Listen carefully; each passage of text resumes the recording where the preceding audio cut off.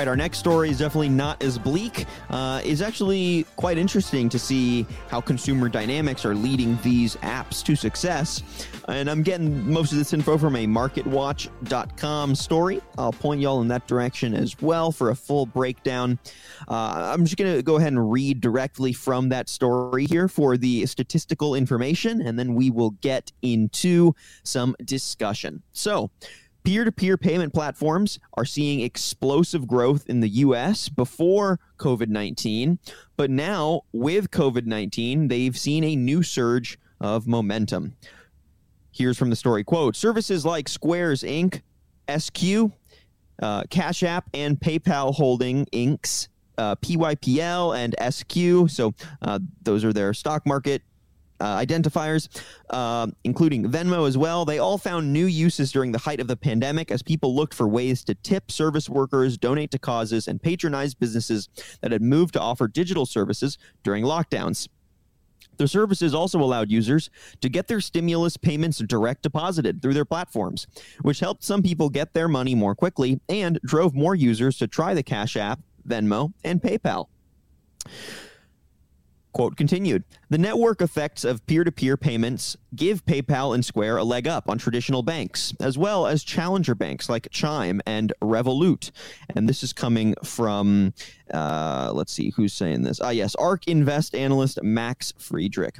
He continues to say that contributing to lower customer acquisition costs made these platforms more valuable because users are helping the companies basically do their marketing.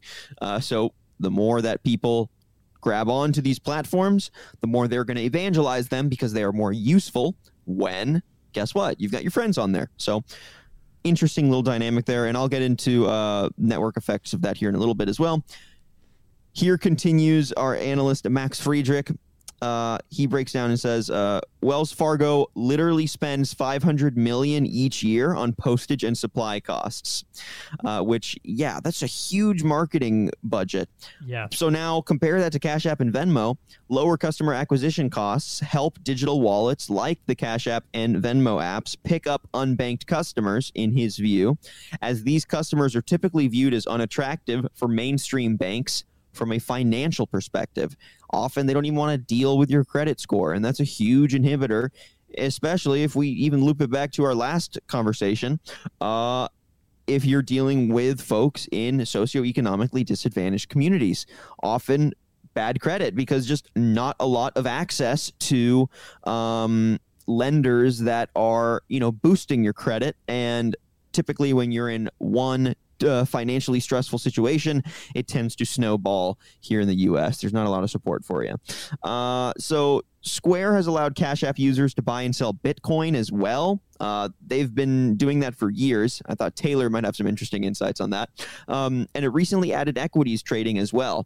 And the company's debit card program lets users choose amongst a rotating set of rewards, including 10% off DoorDash orders and 10% off a purchase at any grocery store. So those are my main pieces of information to get the conversation rolling. But basically what we're seeing here is Cash App, Venmo, PayPal, they are all seeing the benefits of a lower barrier to entry for people to have access to money transfer.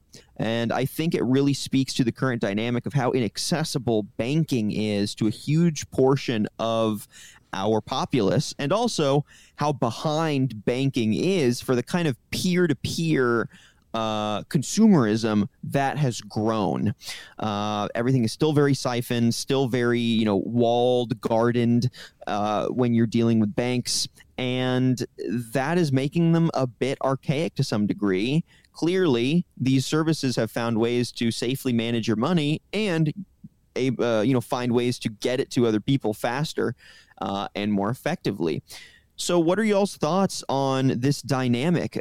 Is this something that you think is going to continue to boom? Do you see this being any kind of real structural challenge on the banking industry? Or, is there any way you can really even challenge such an economic pillar?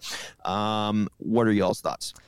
Yeah, I don't know that I see it actually challenging the more, let's say, legitimate banks and that sort of thing. But I've used I think every platform that you've mentioned in this story, be it Venmo, Cash App, PayPal, all of those sorts of things, and they're all just so insanely easy to use that I don't know why, even if you do have a normal bank, you don't use these apps along with them, right?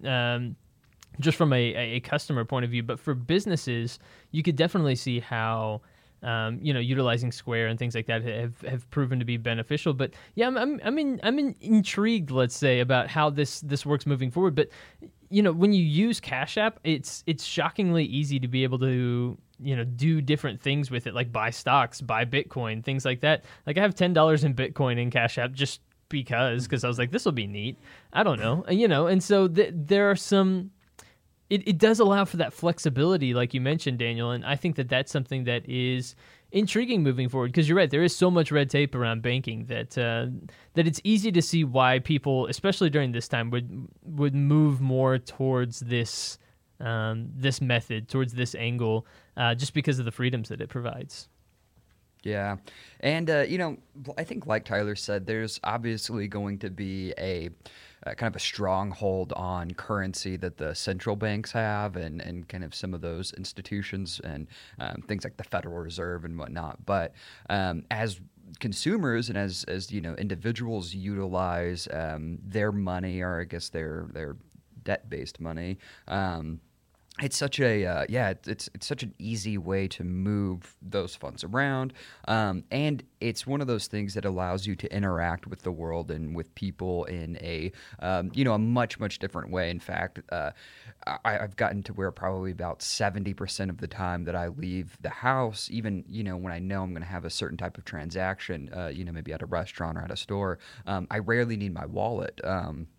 So I think that the relationship with how we use technology in our funds has definitely shifted. And in fact, Cash App specifically, I think really helped me with my stimulus check. I remember not being able to deposit that, immediately through my bank. They made it really easy. I was able to do it just right there on my phone. So yeah, there's, I think, a lot of big benefits from having something that is consumer centric in our financial management. And absolutely, I mean, my mom is on Venmo, and I always kind of use that as like a benchmark of if a technology has really gotten itself into the ether of society, as if my mom is using it or not. And, since I can send her money back and forth on there, I know it's got to be something, kind of locked in, I think, in right. terms of, how the greater public uses it. So, we'll see. I think that there is a growing number of concerns of centralized currencies, and maybe moving towards some more decentralized currencies, things like your Bitcoin and other options for that are going to probably continue to grow, especially as we kind of see how volatile some of our financial systems currently are. But also, that's not a system you can just immediately uproot and rebuild from the ground up either. It's kind of it's almost all or nothing in a way. So yeah, we'll see. But I do think that these types of technologies are going to be 100% paramount in getting us from where we're at right now to some of those steps down the road towards a safer and more decentralized currency. Right, and let's be honest, these platforms are going to continue to be successful and operate well as long as the banking industry thinks that they can operate under their terms. As soon as these start to pose any sort of actual structural threat, there will be something that will prevent them from, amassing that kind of industry shaking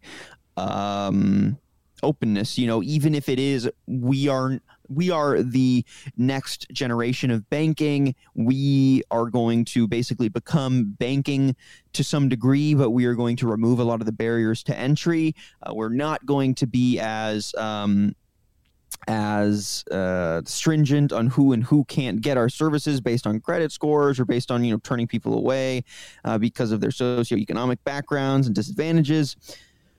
If they lean in that direction and try to reinvent banking to some degree, I'm not saying I'm a banking expert, but I do know that it's realistically, it's a pretty walled garden kind of industry, then that could be a big shakeup for at least just your consumer level banks, or the ones offering consumer level services, even business services. So there's something I think worth discussing there. I think for now, what we should take away from this is just you have some platforms that are making it really easy to handle money, and in the short term, I think that's a good thing.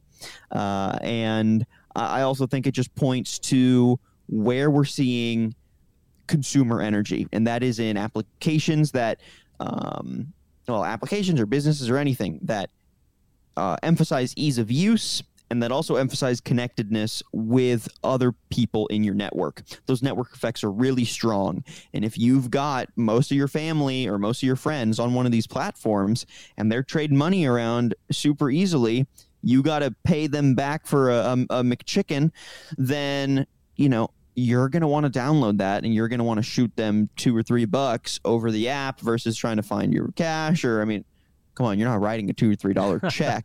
So I think the convenience of them is definitely proving to have been a good idea and a good investment. What I'm curious as to how these companies are going to continue to grow, and whether or not they're going to push further and further into the banking industry. And if they do, what will that look like? And will there be a response? Guess what? Business Casual Classic, we'll just have to wait and see. You are correct, as always. Well, I don't know about as always. Okay. Well, we're trying our best out here, all right? When you say we'll see, you're always right. Oh, well, thank you. Yes. This was a snippet from Business Casual with Daniel Litwin and Tyler Kern, your B2B morning radio show. Tune in Wednesdays and Fridays at 9 a.m. Central on the Simple Radio app or marketscale.com/industries.